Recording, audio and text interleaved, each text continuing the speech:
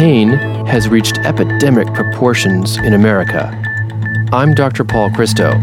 This is Aches and Gains. Dr. Paul Christo is one of America's leading experts on relieving pain. He's board-certified, Harvard-trained, and a pain medicine specialist at Johns Hopkins. U.S. News & World Report ranks him as a top doctor and among the top 1% in the nation for pain management. Becker's Review selected him as one of the 70 best pain management physicians in America. He's listed as a super doctor for the Washington, D.C., Baltimore, Northern Virginia area. Aches and Gains is a weekly talk show covering all aspects of pain and pain relief. The human impact is real. Older adults, children, and even infants struggle to cope with pain. But there's hope, and there are treatments that can ease pain and suffering. The show offers compelling stories about people who've found relief. We share cutting-edge treatments from contributing experts, and we offer ways to help people cope with their pain. Welcome to the show. Imagine yourself gliding down an icy canyon while it's slightly snowing, feeling a wet, cold snowball in your hand as you throw it at a snowman, penguin, or igloo, seeing the sky above you, a canyon on either side, and hearing the trickle of a river nearby and snowballs splashing in it. This isn't a game, exactly. It's the feeling of being completely immersed in another world, the world of virtual reality. Now imagine hearing your nurse in the hospital saying, "Claire, we've finished scrubbing and cleansing the burn on your arm. It's all over for the day." To your surprise, what had been searing and sometimes excruciating pain was now 40 to 50% less intense. Wow, that's the power of virtual reality. It distracts our attention away from the real world and places us in a computer-simulated, three-dimensional environment. In fact, studies have shown that immersive virtual reality distraction can increase pain tolerance, reduce pain intensity, and lessen the time we spend thinking about pain. On today's show, we'll hear from Luke Moore, a 26-year-old man who sustained a deep burn that involved 80% of his leg below the knee. He'll share firsthand what it's like to use virtual reality distraction to get through the pain of not only washing his open wounds, but then stretching the joints and tissue of his leg in physical therapy. Dr. Sam Shar, an expert in the use of immersive virtual reality distraction, then joins us. He'll talk about which conditions this therapy best treats, the technology behind it, and the exciting future that lies ahead. Aches and Gains is supported by Medtronic, Purdue Pharma, Teva Pharmaceuticals, Millennium Laboratories, My Life Patient Program, and DC2 Healthcare, the Pain Community, and Depot Med Incorporated.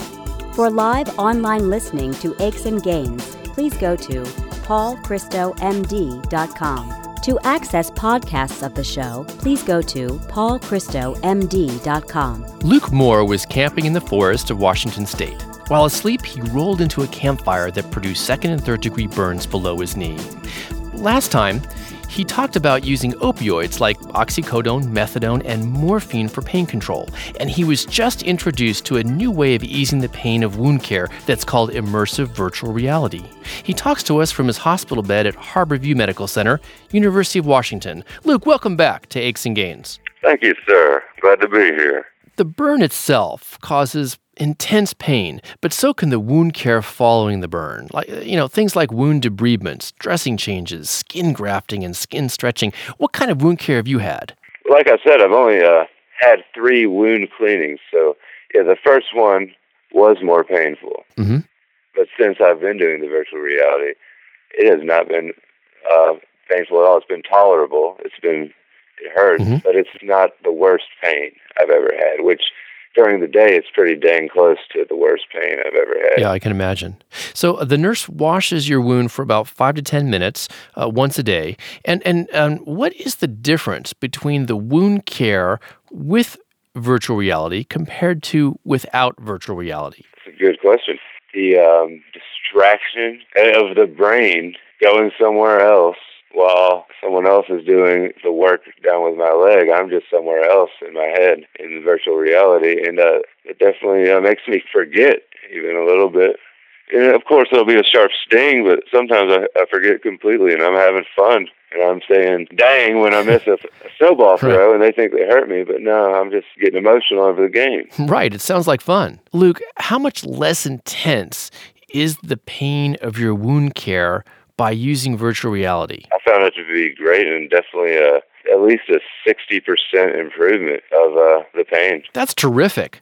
Tell us now about physical therapy and how you use virtual reality during those sessions. It was in my bed. They pulled the machine up to my eyes, and the lady was pulling my foot to the right, to the left, pushing it back to where it hurt, but the virtual reality definitely distracted. So I did that in the bed one time. The rest has been in the tub, 2 times in the tub. Okay. During the virtual reality, while I am distracted, I don't feel exactly what they're doing the majority of the time.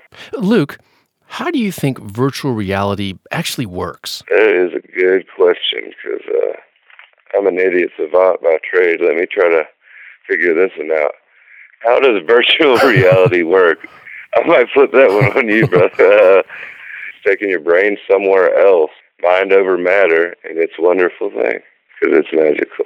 It really is magical, because the theory actually is that humans have finite attentional resources, so distraction consumes some portion of those resources, which then leaves less cognitive capacity available for processing pain.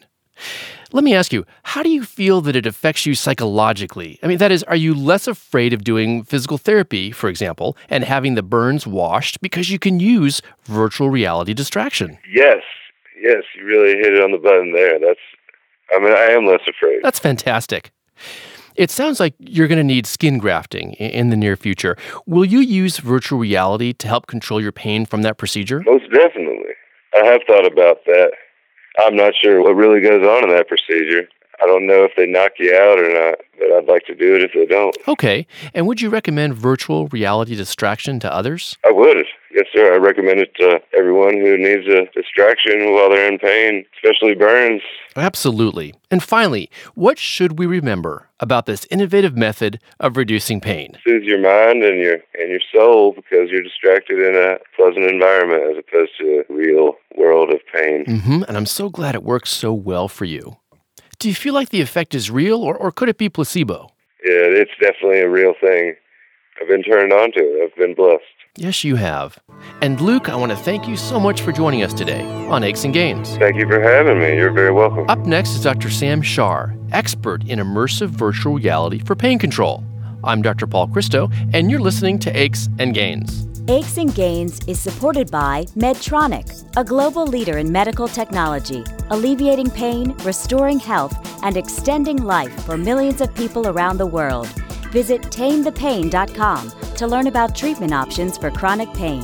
Teva, the leading global pharmaceutical company, committed to increasing access to high-quality health care by developing, producing, and marketing affordable generic medicines, as well as innovative and specialty pharmaceuticals. Millennium Laboratories, a leader in the science of toxicology and pharmacogenetics, is transforming the way healthcare professionals monitor and manage their patients' medication therapy. Through the use of advanced technology supported by research and education, Millennium helps practitioners personalize care for patients. For more information, please visit www.millenniumlabs.com. My Life Patient Program and DC2 Healthcare, connecting patients to top physicians in the United States, reaching the highest standard of patient care through research patient programs and gains in overall health. For more information, please visit mylifepatientproject.com and dc2healthcare.com. Dr. Sam Shar is a professor in the Department of Anesthesiology, Harborview Medical Center, University of Washington. He's published extensively in the area of immersive virtual reality for pain control. Dr. Shar, welcome back to Aches and Gains. Hey, thank you very much, Paul. Appreciate talking to you. Last time, we talked about the concept behind virtual reality, how it's used in combination with traditional medicines like opioids, and the high-tech equipment like headgear, a mouse, and headphones that enable patients to feel completely immersed in a simulated three-dimensional environment. Sam, is there a tactile component to virtual reality? In our system, the answer is no. Our system is one where it's very much like a video game. It's what we call a rail game, where the user is proceeding through the Arctic Canyon as if they are riding on a rail. Okay. So they're going through it at a single speed. That said, there are a lot of other applications of virtual reality where tactile devices are very important and are used pretty frequently. There's a application of virtual reality for the treatment of spider phobia or arachnophobia. And that particular world includes the user touching a simulated spider. So you can have tactile feedback included in a number of these different virtual worlds. Mm-hmm. And Sam, do you think there'll be a tactile feedback availability for the world of pain? For example, in patients who have complex regional pain syndrome who have, in effect, a horrible, horrible sunburn that sheets can barely touch? That's a great question, and I think that there are probably some aspects of it where the answer is yes, particularly if you have chronic pain patients for whom, let's say, touching their own skin can create an exaggerated sense of pain. Mm-hmm. You know, what to you or to me would be a normal light touch on our skin might be perceived very differently in some patients who have chronic pain or what we call allodynia. Right. And so for those kinds of patients, definitely you could see where a tactile component of virtual reality could be potentially very valuable. Mm-hmm. And how about aromas? For example, we did a show on aromatherapy and the benefits of certain aromas for pain control. Well, that's in our system there isn't, but there is some really amazing research that's been done primarily out of Montreal at McGill, where researchers who used a virtual reality included smells as one of the components or one of the sensory experiences that volunteers were experiencing Mm-hmm. while they were having a painful stimulation done. And it turns out that the smell that someone smells or the aroma that someone smells while they're having a painful sensation actually has a tremendous effect or can have a tremendous effect on their pain experience. Yeah. Certain aromas will make the pain experience be much worse, and certain aromas will make the pain experience much better. So you could see that being incorporated down the line at some point. Absolutely. Aromatherapy can be quite helpful in the form of aromas that are inhaled as well as essential oils that are absorbed through the skin. Take us through your virtual environment. What is it called? Snow World, which is basically an animated Arctic canyon that when the user is inside of this virtual world, if she looks up, she sees a dark starry sky. If she looks down, she sees a slow-moving river with some little icebergs floating in it. Uh-huh. When she looks to the side as she's flying through this canyon, she sees Arctic Canyon walls, and there are little ledges on the Arctic Canyon walls that have avatars on them, little images of penguins, for example, or polar bears or things. And so when the user sees something to the side of the virtual world, she can look over there to her left by just turning her head or by tracking the mouse to the left, and her view of that part of the virtual world will immediately update. Mm-hmm. I mean, I can see how that would take you out of the world of pain into an entirely different world. What do patients say when you introduce the idea of virtual reality to them? It's surprising. Most of them are a little bit, I wouldn't say incredulous, but they would say, "Are you sure this is going to work?" Yeah. And we say, you know, it's certainly not going to make things any worse, and it's kind of fun to play a game. Why don't you give it a try? Mm-hmm. And we're continuously surprised how patients will don the VR helmet, will go ahead and put them through whatever medical procedure that they're going to have. Usually it's a procedure they've had in the past and have found to be quite painful. And as soon as the procedure is done in the virtual environment and you take them out of their virtual world by taking the helmet off, they say, "Wow, is it done already?" Well, I mean, that's remarkable. Sam, what are the limitations of immersive virtual reality for pain control? We've been using it primarily for burn wound care. Typically, distraction like this is probably best applied to procedures that are relatively short. Mm-hmm. We're talking 10, 15, 20 minutes in duration. Okay. And those that are associated with, sort of moderate pain. But if you're looking at painful procedures that last much longer than 20 or 30 minutes, procedures that are associated with pretty severe pain, then those are some of the limitations that you have with virtual reality and not being as effective. And the reason for that, based on our previous discussion, is that the headgear can get heavy and tiring to wear, and that the game repeats over time and therefore loses its novelty. Sam, is virtual reality effective for everybody? There are certain patients for whom it doesn't work. We find that we get positive effects in about 80% of patients, but that still leaves about 1 in 5 for whom the technique doesn't have any significant benefit. Well, but 80% is really, really high, which is encouraging. Let's now talk about the theory behind virtual reality. The mechanism. My understanding is that we have a limited amount of conscious attention available, and pain requires conscious attention. Virtual reality produces this interactive, computer-generated environment with sights, with sounds that make us feel like we're in another world. It's hard for the brain to ignore that world, and the more convincing the virtual environment, the more attention is drawn into that world and away from the pain. Well, I think that you've described our best understanding of how distraction works to treat pain. What we found, for example, is that the use of the technique does not cause a release of endogenous opiates within the body. Mm-hmm. That's one way we thought it might work. Mm-hmm. Turns out it doesn't. This whole idea of having a fixed amount of attention that you can apply to either one task or potentially more than one task seems to be our best explanation of how distraction works to reduce pain at this point. Right. Have you wondered whether virtual reality can tap into our emotions? We'll find out after the break. I'm Dr. Paul Christo, and you're listening to Aches and Gains. Aches and Gains is supported by The Pain Community, a web-based nonprofit created by people living with pain.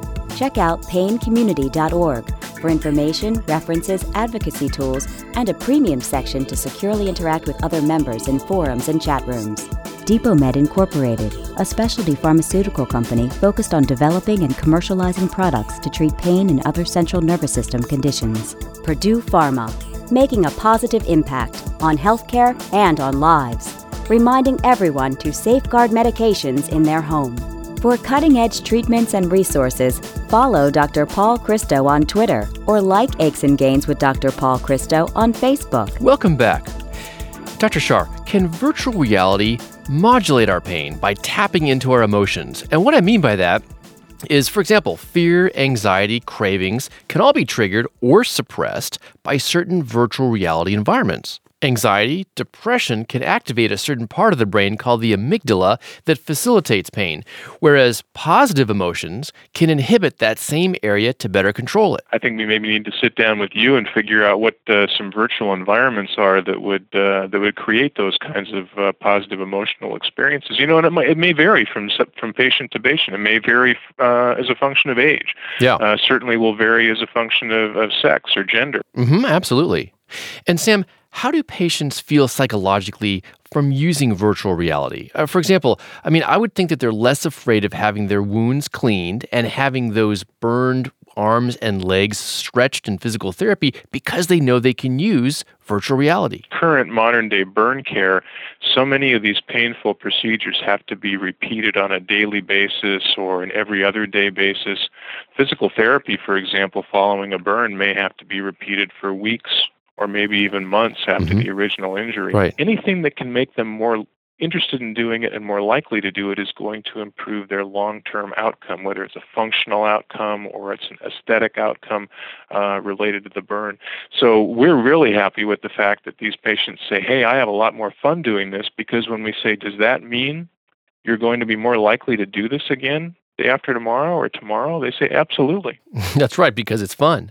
Now, how about the chronic pain population? The need there is massive. We have some collaborative studies going on now with some physicians in Seattle who are looking at chronic pain patients just to see just how applicable it might be in that setting. These are the patients with chronic neuropathic pain. Could be from chronic low back pain, neuropathic pain related to a previous spinal cord injury, phantom pain related to previous limb amputation, multiple sclerosis. So there are a number of different chronic pain conditions like this, and so we'd love to figure out whether this is useful or not. Me too. I think that's really exciting research, and I hope that it shows some very positive results. Now, Sam, talk about equipment for use in chronic pain conditions. patients would have to be in the hospital where a computer was available and the expensive head-mounted display was available. But the number of low-cost but still very high-quality, high-resolution head-mounted displays that are coming onto the market right now. And so having that kind of a device is something that would absolutely be necessary for most chronic pain uses. Because if you're thinking about patients with chronic pain, I'm not sure that you could have a patient living with a virtual reality helmet on 24 hours a day. Right. One of the major problems that chronic pain patients have is they have what are called pain flares, where they have chronic pain that is acceptable and they can do their job, except for certain times when that pain tends to spike. And so if a patient with that type of a condition had this device available to them at home and they could don the equipment and basically self-medicate with virtual reality to bring their pain flare back down to their baseline state, then that's something that would potentially be valuable. Very valuable, and I can see it being used then to effectively reduce breakthrough pain episodes in patients who have chronic pain, and it may even be useful later on to help treat their continuous pain that lasts throughout the day. And I can envision the platform for this would be mobile devices. Yeah, I mean, I think it's a whole new world. We don't have that kind of a system, available at this point, but that's what we're envisioning. Is that by mentioning earlier that you could have a system that resides not on a laptop computer or a desktop computer, but something that resides on a personal device, like an iPad or some other kind of tablet or on some sort of smartphone, so that you could use what's basically a fairly low-level technology device that's widely available and could easily be carried with a patient, so that if they have a pain flare at home, they could treat themselves. But if they have a pain flare while they're at the office, they could treat themselves there as well. That would be amazing and extremely convenient. I like also the potential that we can tailor the virtual reality environment to match age, gender, and ethnicity, for example, of the patient, or even use a winter environment with snow and ice for burn patients and a beach environment for patients with frostbite. No, it's a very good thought. It's a very good thought. I mean, theoretically, that would make a lot of sense, and we'd love to study that and love to figure out if that's true, because that would be a real plus. And how about completely immersing the patient using all the senses? If we can access as many senses as possible and really create a completely immersive virtual environment, we would predict that the pain relief that those patients have would be maximal. And what else is on the horizon for virtual reality? There's a couple things. One is we talked about having multiple virtual environments available, so that depending on the individual user, that user can choose an environment, whether it's a visual environment or there's sound associated with it or the combination of the two, that create the most pleasurable sensation for them. I think the second thing is to expand its use beyond acute pain, looking again at some of these chronic pain conditions, and is there a way that we can modify the technique for use in patients with chronic pain. I think a third thing is to expand the types of patients that we're using it in. We talked a little bit about adolescents and young adults, but there's an expanding population of elderly adults who have multiple medical procedures done. Those are also some of the hardest patients to use drugs in, because the side effects from drugs are often more frequent in the elderly than in younger patients. So if we can expand the use up to the elderly and also in some of the younger kids, that would be a third thing. And I think the last thing is to make the technology more applicable and accessible outside of the hospital. We've talked a little bit about how it's primarily used in an inpatient setting right now, but as technology evolves and the use of personal devices and low-cost head-mounted displays make it feasible to use in an outpatient setting or in low and middle income countries where tertiary medical care is not available, that would be a real advantage. It would be a real advantage for sure. Diversifying its application to a multitude of patients as well as a multitude of pain conditions would be really incredibly valuable. Dr. Shar, I want to thank you so much for joining us today on Aches and Gains. Thanks very much, Paul. It's been a pleasure talking to you. The views and opinions expressed in this radio program are solely the views of Dr. Paul Christo and do not necessarily express the views of this radio station and Johns Hopkins University School of Medicine, nor an endorsement by any or all of them of any of its content. This show provides medical information, not advice. Please consult your personal physician before engaging in any course of treatment or use of any of the techniques or products discussed on this show. Discussion of particular uses of products on this show have not been approved by any of the manufacturers of such products. To access podcasts of the show, please go to paulchristomd.com. That's paulchristomd.com. Aches and Gains is produced by Tom Blair and Ty Ford. Elsa Langford is the technical consultant and engineer. Dr. Paul Christo is the executive producer. Thanks for listening. This is Aches and Gains with Dr. Paul Christo.